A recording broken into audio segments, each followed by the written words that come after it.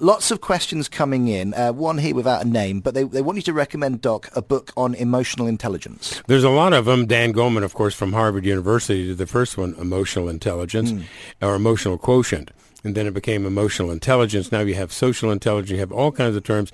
Get on the Google, and you can usually look for some of the legitimate ones. And the way you know if it's legitimate is the name of the author, the author's educational background, and also look at the publisher. Make sure it's a noted publisher and not some, I don't know what they call them, where you can do self-publishing. Yeah, self-publishing. Yeah. Those aren't really that. Vanity publishing, they call it. Yeah, and also you want to make sure that at the end of the book there are references, that this is not just somebody catharting their own ideas without any strong basis. So be very careful who the publisher is.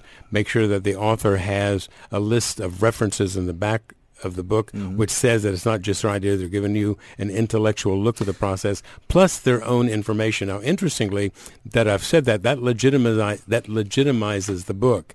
However, more than 70% of the book needs to be the author's own ideas to make it worth reading, unless it's just a conglomeration of all the research that's been done. So the legitimacy of the book is not just the author, but who the publisher is, and are there references in the book. And references as well. References are good, but as long as they don't just reference somebody else referencing something else. You know what I mean? I heard this on radio. Yeah, because but some people do that. They write whole volumes and then they reference other people talking about the same thing, but you have to track back through like 10 different books to find the original source of the reference. But, you've got to actually find the source document, haven't you?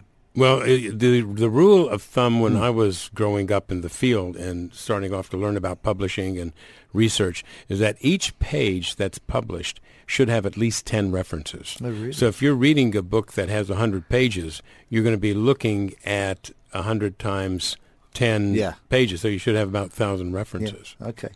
Text coming in on 4001. Francis says, what is your expert's view of predictive index assessments by Braindex, for example? It's a very specific example, Francis. Have you heard of this, Doc? Yeah, these are a lot of different systems are out.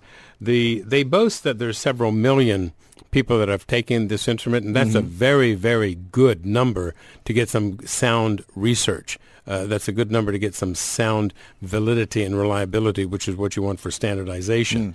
However, its application will vary. There's nothing wrong with these indexes that are done in a standardized format, and there is governmental regulation from each government around the world, whether they have it as part of the government or the psychological association of each country will regulate these to make sure that they go by the protocol, that they get the correct studies for the validation and the reliability. So a lot of these instruments that are coming out, if there are only a few questions and they're self-answering, how valid can they actually be? The more questions also doesn't mean that it makes it valid or reliable. You have to have the right questions. So the content validity is very important. The reliability is how often do you get the same or similar responses. So validity tells you what it's measuring. Reliability tells you the accuracy of repeated measures. So that's how you get that. But there's a protocol to do that. These instruments that are online, some of them are fake.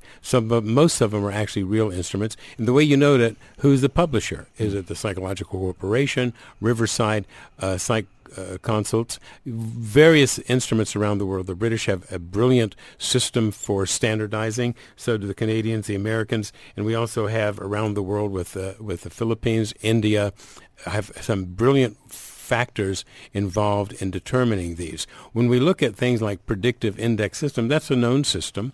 It's not one that's known by everyone. Some people will use it, but again, nothing is 100%. There usually are better than 85%. And if you can get something better than 85% reliability, you're doing pretty good. But you as a professional being able to disseminate this to your client company or your individuals with whom you're working will raise that reliability up to in the 90s. So you might get a 95% coefficient on the reliability. And that's very good as well. So how you use the instrument, is it really giving you the information that you want? Let me give you an example. As a forensic psychologist, I love it whenever I go to court and the other side is using an instrument that is questionable. Not because I love it because it's hurting the other person, because my job is not to take sides. As a forensic person, it's no matter who's paying me, my job is to find the truth. What happens, however, is if the other side is defending a person who has antisocial personality characteristics, and in forensics, we call it psychopathology or social pathology. Clinically, we call it antisocial personality disorder.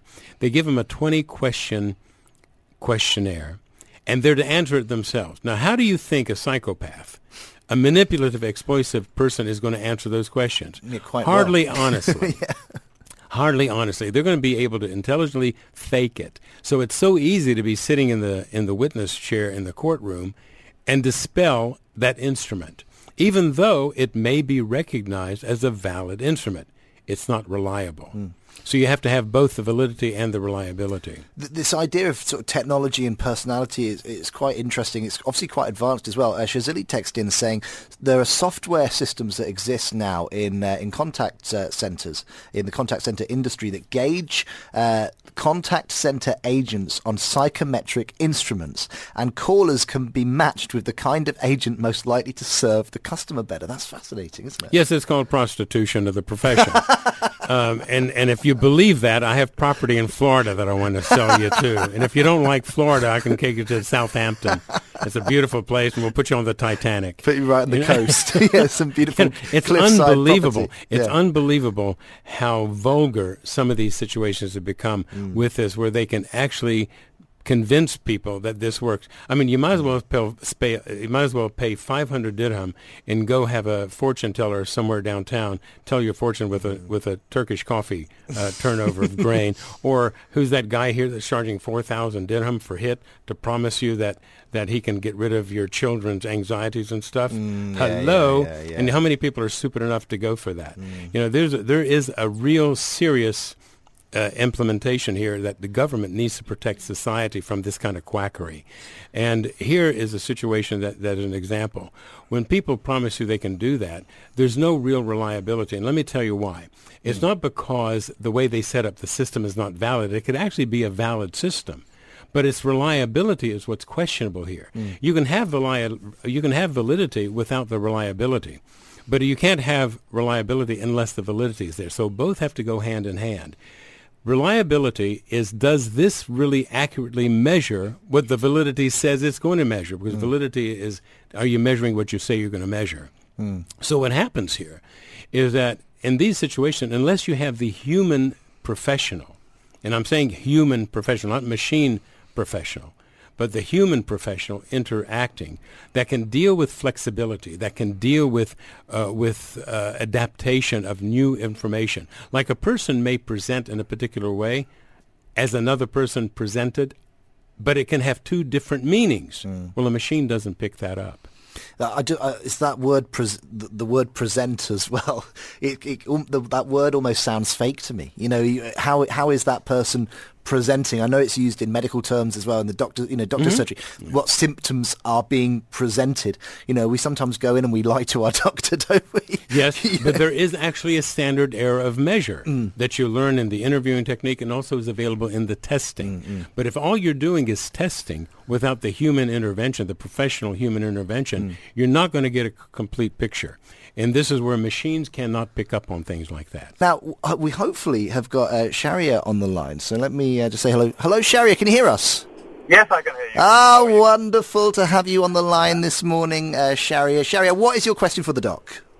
Yes, Doc, you spoke about relationships earlier, that you can gauge relationships, before they start. My question is, when relationships do generally start between two people, it's all good, it's all happy. In time, you do realize traits about the other person. So what if an emotionally charged person gets on with somebody who's not emotionally charged? How do you cope with all the emotional trauma, especially the person who's not emotionally charged? How do you deal with that? Well, I wish there was time to really talk more about specifics and how you're defining emotionally charged, but let's take it from here. When a person meets another and they're physically attracted to each other, that's a normal process. That's a God-given trait that's universal. people have a physical attraction to each other. When you get to know each other by talking to each other, sharing each other's values, your attitude about things, you're still in the honeymoon phase where you want everything to be right, you want everything to be correct, you want to overcompensate for real love is not there yet, but you're wanting to learn to love the other person. You'll make adjustments in your personality characteristics. You'll make adjustments in the way you speak, think, and feel with that person to keep them interested in you as you want to stay interested in them. When the defenses start to go down as the relationship continues, the honeymoon phase starts to phase out, you get into reality. That's where you see that that person may be different than what they had projected in the first couple of years or even first 6 months of the relationship. That's not a bad thing, and a lot of people may take it wrong, but it's not really a bad thing. This is actually quite normal. That's where the reality phase comes in, and you say to yourself, do I really want to be with this person?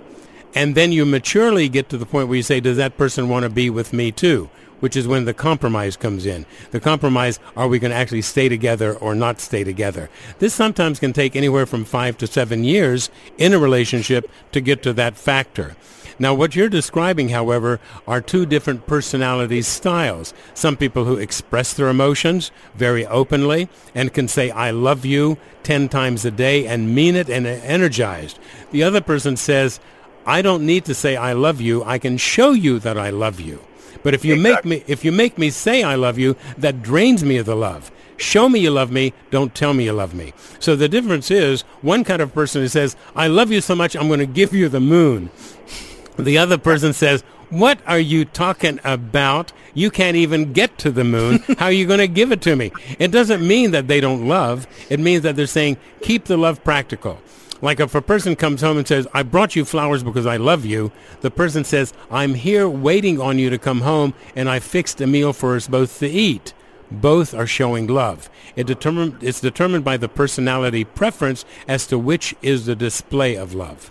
Jariet, Doc said it can take 7 years of marriage. How long have you been married for? Almost 4 years now. Almost 4, so you've got another 3 Call to us go. back in 3 years. Are you going to be okay? Can you hang in, mate? Yes, true, yeah. Frankly, it sounds like you have a good relationship going because you at least have that understanding of the differences, but they don't have to be differences, they can be balances. Give your partner the benefit of the doubt that where you may want to express love, the other person shows love. Both of you are expressing it, you do it verbally, the other person does it in practice. Jerry, I hope that helps. Thanks very much for tuning in, and I hope that helps with the next 3 years of marriage. Good luck. Hopefully. Thank you so much. Bye. The 7 years is actually the first vulnerable phase of the marriage. Okay. Yeah, that used to be called the 7-year itch. Yes. And that's because people traditionally didn't really have a relationship until they got married. Well, now relationships and marriages actually start before the marriage. So people get a learner's permit before they get the driver's license. So now the 7 years doesn't mean marriage. It just means how long have you actually been in a relationship that's been an intimate relationship, and usually within 7 years is where you see that first phase of vulnerability. If people survive that without a divorce, then they become parents for a while and they focus on being parents. When the youngest child starts to get into the age of independence, emotional stability, where they have their own peers and things like that, that's when you see the empty nest. And this is the empty nest is not just when the child leaves home. It's actually when the child changes their focus. It's not only at home. Now they're going out. They're doing their own life, and mom and dad are now having to be husband and wife at home. That's actually the second phase of vulnerability. And this is also where you have to reassess the marriage. Rethink the marriage, and maybe even start to have a new frontier for a new relationship with each other. Yeah, it's not just one sort of standard plan across the 40, 50, 60, however long the marriage might last for. It's got to keep evolving. Cameron texts in, says, my personality got affected since I got married. It's not that I'm blaming my wife, but most of the time I have to do something that I don't want to do. That's not a personality change. That might be your personality itself, that you've learned that you need to give in to someone who you interpret possibly as being controlling or domineering. And one of the points that was also made earlier, it can be either a man or a woman. It's not just women who may dominate. There's men that can dominate as well. And we work with a lot of relationships, and we find that about equal. So we have as many women who are dominating as we have men who are dominating, and the other person may have learned to survive this marriage, I have to give in. Well, how long can you give in without resentment? How long can you give in without the guilt that you're not really liking this marriage, but you have to pretend you are? So this can create a lot of havoc, a lot of marital dispute, and it manifests itself in different ways. In the way you express intimacy, the way you express time together. All of a sudden you find yourself escaping to work all the time. Well, that might be healthy, and at least you're doing something productive, but it's destructive to a marriage that also needs time together. Anonymous text here says, for me, I'm good at taking on a personality in different situations that allow me to fit in well in the environment that I'm in, to the point that if I try to the point that I'm trying to understand my own id. Is that right? Id? Well, id is part of the Freudian concept of the basic human animalistic side, where we want everything without waiting for gratification. Now, what he's describing is not really a different kind of personality. I wish it was, because that way I could author a book on this character and we could do movies about it. But unfortunately, he may be actually a normal person who says that I'm a chameleon and my personality is flexible. So I can flexibly adapt to the environment and the people that are in that environment, rather than changing personalities. Changing personalities is a pretty drastic situation, and these are the persons who we used to call multiple personalities that are now called dissociative dissociative identity disorder. And then there's a fugue state and all that other stuff that gets into the clinical picture. But when you're able to verbalize through this program, through your writing, that you're able to adapt to situations, that's not a personality change. That's actually being a flexible personality. And that has its positive characteristics for certain careers. And there's certain professions that require that. See, like, for instance, there's nothing wrong with that. It actually fits into certain characteristics that are needed for certain professions. But you may also have people who aren't that flexible. They only want to do things their way, which is not a bad thing either, as long as they realize that that's their limitation. So there's certain characters that fit best in relationships for that, as well as those characteristics are best for certain professions. Keep your text coming into 4001. Quick one now before we go for the news headlines. Texter No Names here says, good morning. Thank you for an interesting show. My question to Dr. Raymond is going back to that example of using your persona at work. I'm a person who's climbed to the top, or very close to the top, of the corporate ladder, but I found that my outgoing personality, as Dr. Raymond called it, is not suited at all at a corporate executive level role. I've been tackling this idea or this dilemma for some time. In your experience, Doctor, dealing with similar situations, what do you recommend for the internal struggle that this has often led to? Because this person said he's getting migraines, other issues, mental and physical issues that are occurring because I guess now he's in this stressful position. He doesn't feel his personality matches the role he's got. When we look at corporations and we're called in as experts to corporations, one of the things we need to do is look at the corporate culture or the corporate spirit. And that then has its own corporate personality. Not everybody will fit into that, no matter how good they are at the job that they do. This person may be brilliant as an executive. She may be very, very highly educated. Her personality is nothing wrong with that either, but may not match that corporate spirit or that corporate culture. Doesn't mean there's something wrong with the corporation, nor is there something wrong with her. It's just it might not be the right match.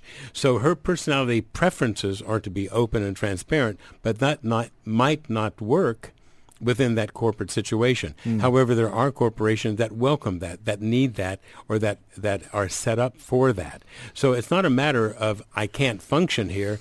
It's a matter of can you comfortably function there, and you may need to actually look at a different place to go. This is not a cop-out, nor is it saying that I'm giving you an easy way out or I don't know the answer. Sometimes that is the answer. I mean, look around the world.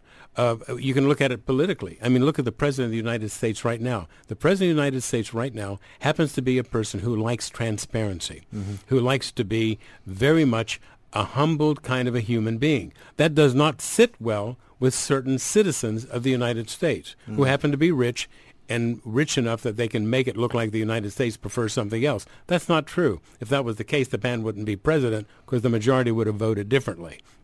But what we're seeing is that not everybody fits the bill. Now, not all corporations are as big as the United States government or the French government or the Russian government or the Chinese government. Companies tend to function differently, and they may be smaller, and they don't have the luxury of hiring in their own image and surviving. So companies may have different kinds of personalities, and these different personalities will make up the corporate culture. Well, we have a situation where the corporate culture also has executives who may hire in their own image.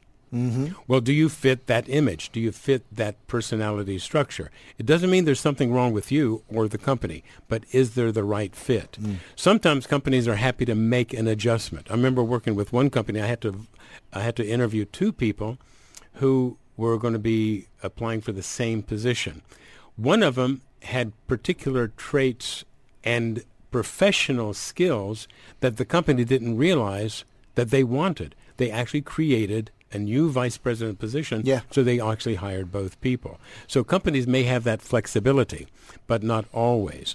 So if you're finding yourself getting physically ill because of the stress level that goes on at work, you shouldn't have to be there. Not because there's something wrong with the company or you. Find the company that is more suited towards your personality profile. That is going to be the key to success. When you are in a stressful situation, 1 hour of work can be exhausting.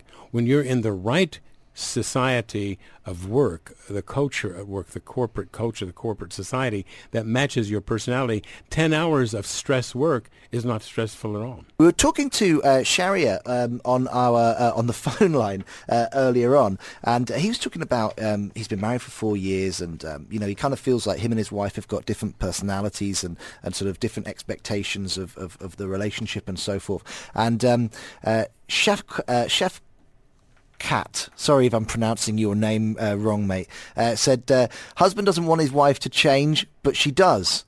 Husband doesn't himself want to change, but his wife wants him to. So a bit of a critique there of our phone call from Chef Cat. Am I doing that right, Chef Cat? It's unfortunate that people have these levels of tolerance versus the level of acceptance. Yeah. Intolerance is a form of arrogance that says, I'm better than you, and you're the one who's going to have to make the changes, or I'm better than you, I'll just have to tolerate you, or I'll have to put up with you, rather. Arrogance is part of that. However, acceptance is a mature ability to realize that people are different, and understanding that people's differences doesn't have to be at odds with each other, but can actually be balances that give each other an opportunity to grow with each other. The changes that need to be required are never going to be done because there's going to be a lot of resentment with that. To keep the relationship together is to change. That means you're going to be setting up a lot of resentment. And knowing that you don't get married to resent people, you're going to have guilt for not liking your partner. So that even becomes more resentful, because underneath resentment is usually guilt. Underneath anger is usually hurt. So this relationship could be doomed if both people aren't going to get help from a professional who specializes in couples therapy to help them both understand what actually is their personalities, how these personalities can work together. Now, there are exercises that we do that'll help people stay together for the right reason. And if those don't work, then you can break up for the right reason. But don't break up just because you're dissatisfied. That's pretty immature and irresponsible. If you took the responsibility to maturely be in a relationship with somebody, don't break it up because it's just not going in the right direction, or I'm not happy. That's a very immature excuse. There'll always be challenges. Always going to be opportunities to make a difference. Yeah. Use those opportunities. Use those times to grow and to understand yourself as well as understand your partner. So I would like to see couples like this who are guts enough to write this in, because it takes a lot of guts to write these kind of things up and listen to the show and want to respond. I commend you on that. But don't leave it at that. Make a difference by understanding yourself, understanding your partner, and see how you can both grow from that. Maybe this would actually be the best relationship because it gives you that challenge to grow. Interesting to get your take on this one as well. Elenia text in, says, I'm in the wrong relationship. I suffered bereavement, trauma, depression, and I'm married. and at the time I needed a father figure. That time now it's clear that depression has made me someone that I'm not, because I'm naturally very positive, but now I'm existing, not living, and I'm frozen. And Lenia says that the way that she explains this is that inside of me I'm thirsty, but I'm not drinking. I want to do so much, but I've got no motivation. That's I really appreciate the poeticness of the email. It's very, very nice and refreshing to hear that they want to think of this in a flowery way. Sometimes, however, that could be a way to avoid emotions, even though they're talking about emotions. What I would recommend to this person is there needs to be a lot of self-investigation. This might not be a couple's problem, but let me tell you what will be the problem. If you married someone knowingly you needed a father figure, that means you were the child. Children eventually grow up. They go through childhood, through adolescence, and then they leave home. So the relationship may have actually been doomed from the very beginning if it never got to the adult level, as transactional analysis psychologists would talk about. When you're dealing with a parent-child relationship, it may actually not survive because the child will grow up and have to leave that relationship. Do you think, looking at it from the partner's perspective, would their partner have been aware that they were being cast in the role of the parents? Usually not. And usually if the partner who has been cast as the parent is the male, because men will need to provide and protect. That means that men need to always make sure everything is right. So when it happens to be the male who is the parent partner and the female is the child partner, the male partner feels very, very satisfied that he's doing his job to make sure he makes everything right for his wife. That's all fine and dandy at the very beginning.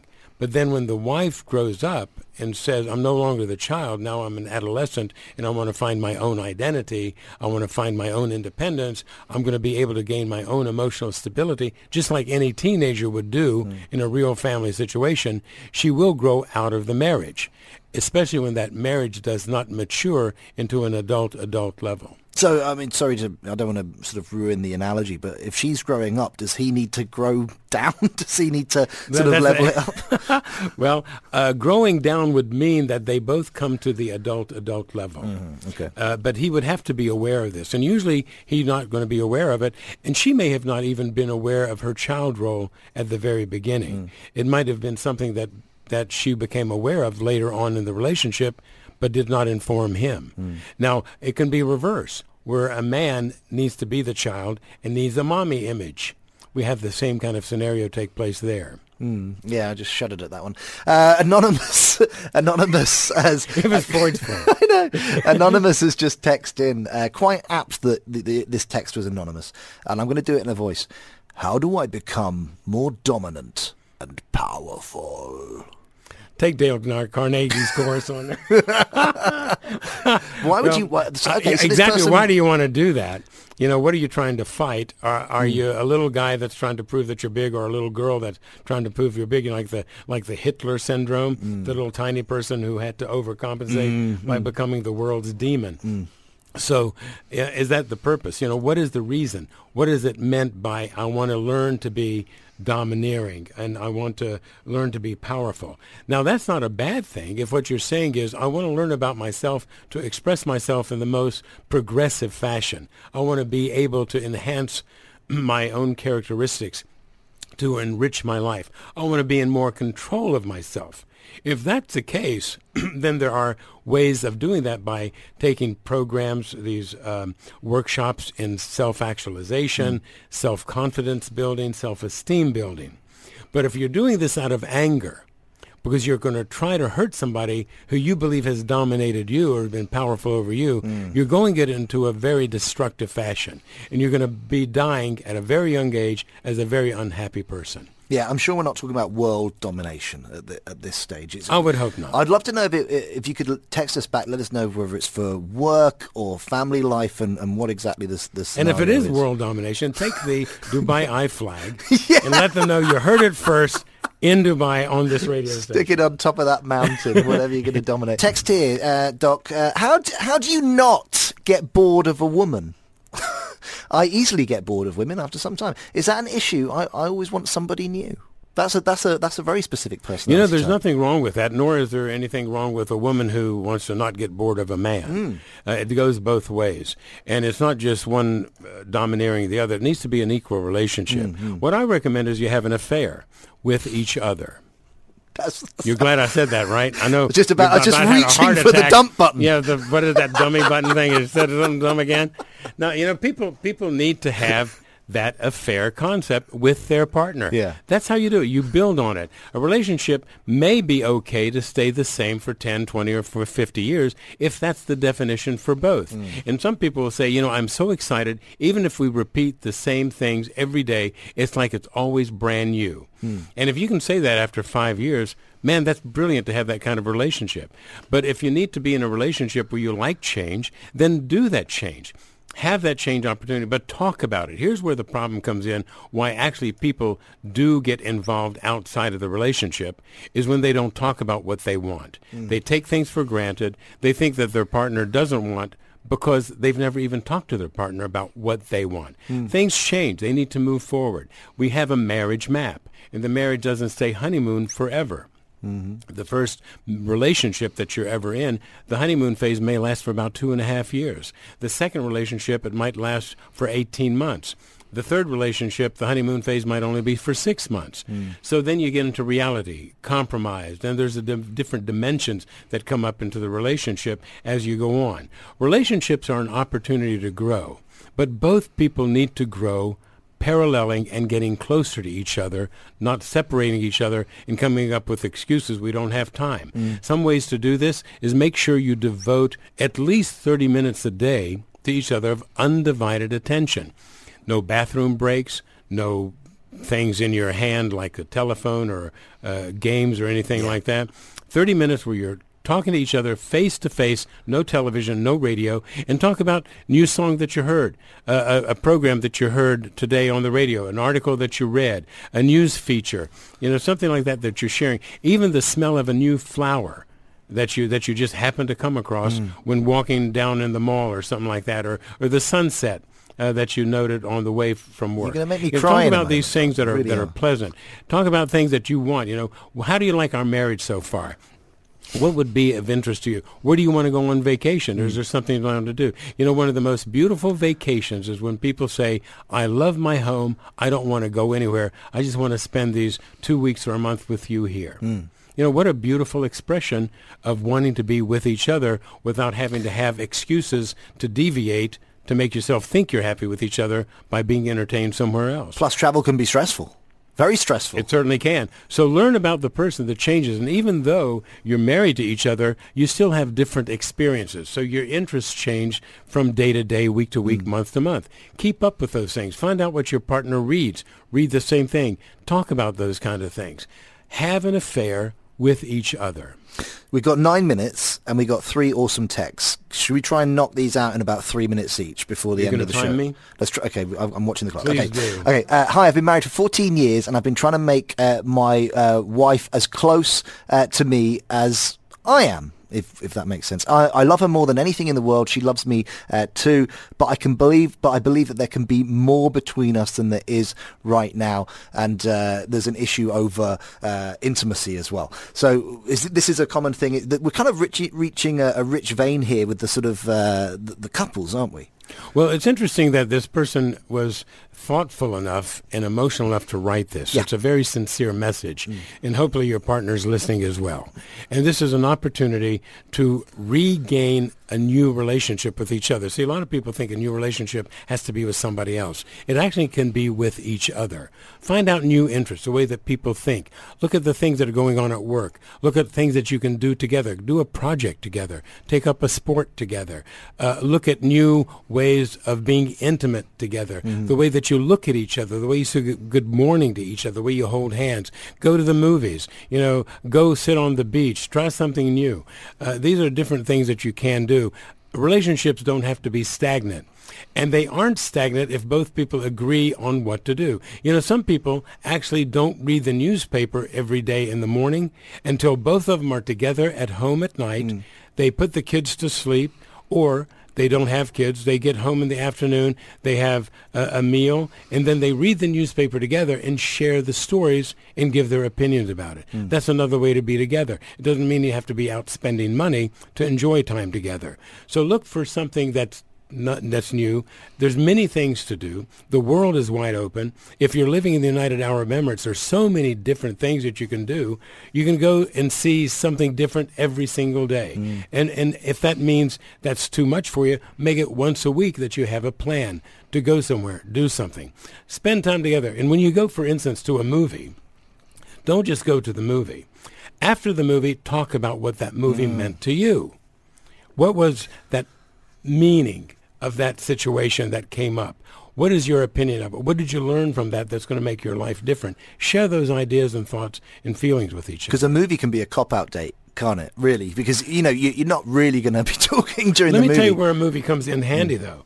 If you argue a lot, go to the movies. Let the movie do the entertaining, because after the movie, you're not going to talk about your emotions about each other. You're going to talk about what the movie meant to you. It's a good way to reestablish positive communications.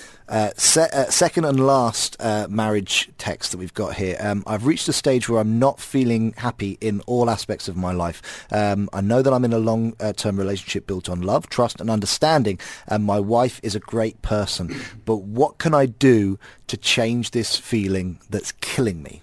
When we look at depression, and they may be talking about depression, I don't know, because you can't get a full analysis on a text no matter how intelligent the person is. And usually the listeners of this station are quite intelligent, but you still can't get a full picture on a few sentences. What I want to say is that you need to investigate what's going on. What do you think is missing in your life? And this can be done with a professional intervention. It's not going to take a lot of time. It's not going to be expensive. It can be most 12 to 15 sessions. Sometimes it can only be in 3 or 4 sessions, depending on how invested you are, how verbal you can be. Find out what's going on in your life that you feel there may be something missing in your life. That way, that word happiness changes a dimension, because happiness is actually mutual cooperation and showing gratitude to your partner. So looking at happiness when you're saying, I'm unhappy, that means that I'm missing something in life. Let's change tack just very quickly. Last question before the end of the show. Got a question here. My friends have grown up in very extrovert and rich societies, and I've come from quite a poor family. The texter writes, I feel difficulty in coping with them, as they're very dominant and they can easily lie and play, but I cannot lie. And this texter obviously feels that that's an issue for them in the social circles that they're moving in. Everybody has their preferences, and everybody has their way of handling things. I'm not sure what you're calling a lie. Sometimes when people get together, they like to confabulate information just for entertainment. And we do that as adults as well as when we're 5 years old. When you're 5 years old, you don't necessarily tell a lie. You come up with a creative way of looking at something just to see how far you can get by with it, because you're looking for your own autonomy at that time in life. Well, when you're adults and you're successful in life, you might want to tell war stories just to entertain each other. You might want to do one-upsmanship, especially if your best friend is an executive, you're an executive. You have competition. I remember 2 best friends who both happened to be CEOs of 2 different companies. One would buy a car. The other would say, I'm going to buy a bigger car, a better car. And one time I jokingly said, do you take the numbers off of one car, put it on another one that doesn't even exist for that model, just to show you got a bigger model? It doesn't even exist. Some people do that. Yeah. But if you call it a lie, that might be your own sense of inadequacy in that group where you feel that economically you're not a match. Yeah. So investigate what's going on with you. How do you define that? Is it really that they lie to each other, or that they're actually having some entertainment fun and creative ideas with each other? Doctor, thank you so much as ever for joining us on a Wednesday. Unfortunately, we've run out of time. Lots of questions coming in. We've done as many of them as we possibly can. If people want to get hold of you, because you've got practice here in Dubai. Oh yeah, I sure do. As a matter of fact, even when I'm not here, I'm practicing here through various systems. What we do at the Human Relations Institute is our offices are in JLT. Telephone number there is 04-365-85 78, and your producer has been very kind to always make sure that this is up on your website too. So if you don't get it here, look at the website. Absolutely. It's on our website, DubaiI1038.com, so you can get in touch with Dr. Raymond Hamden.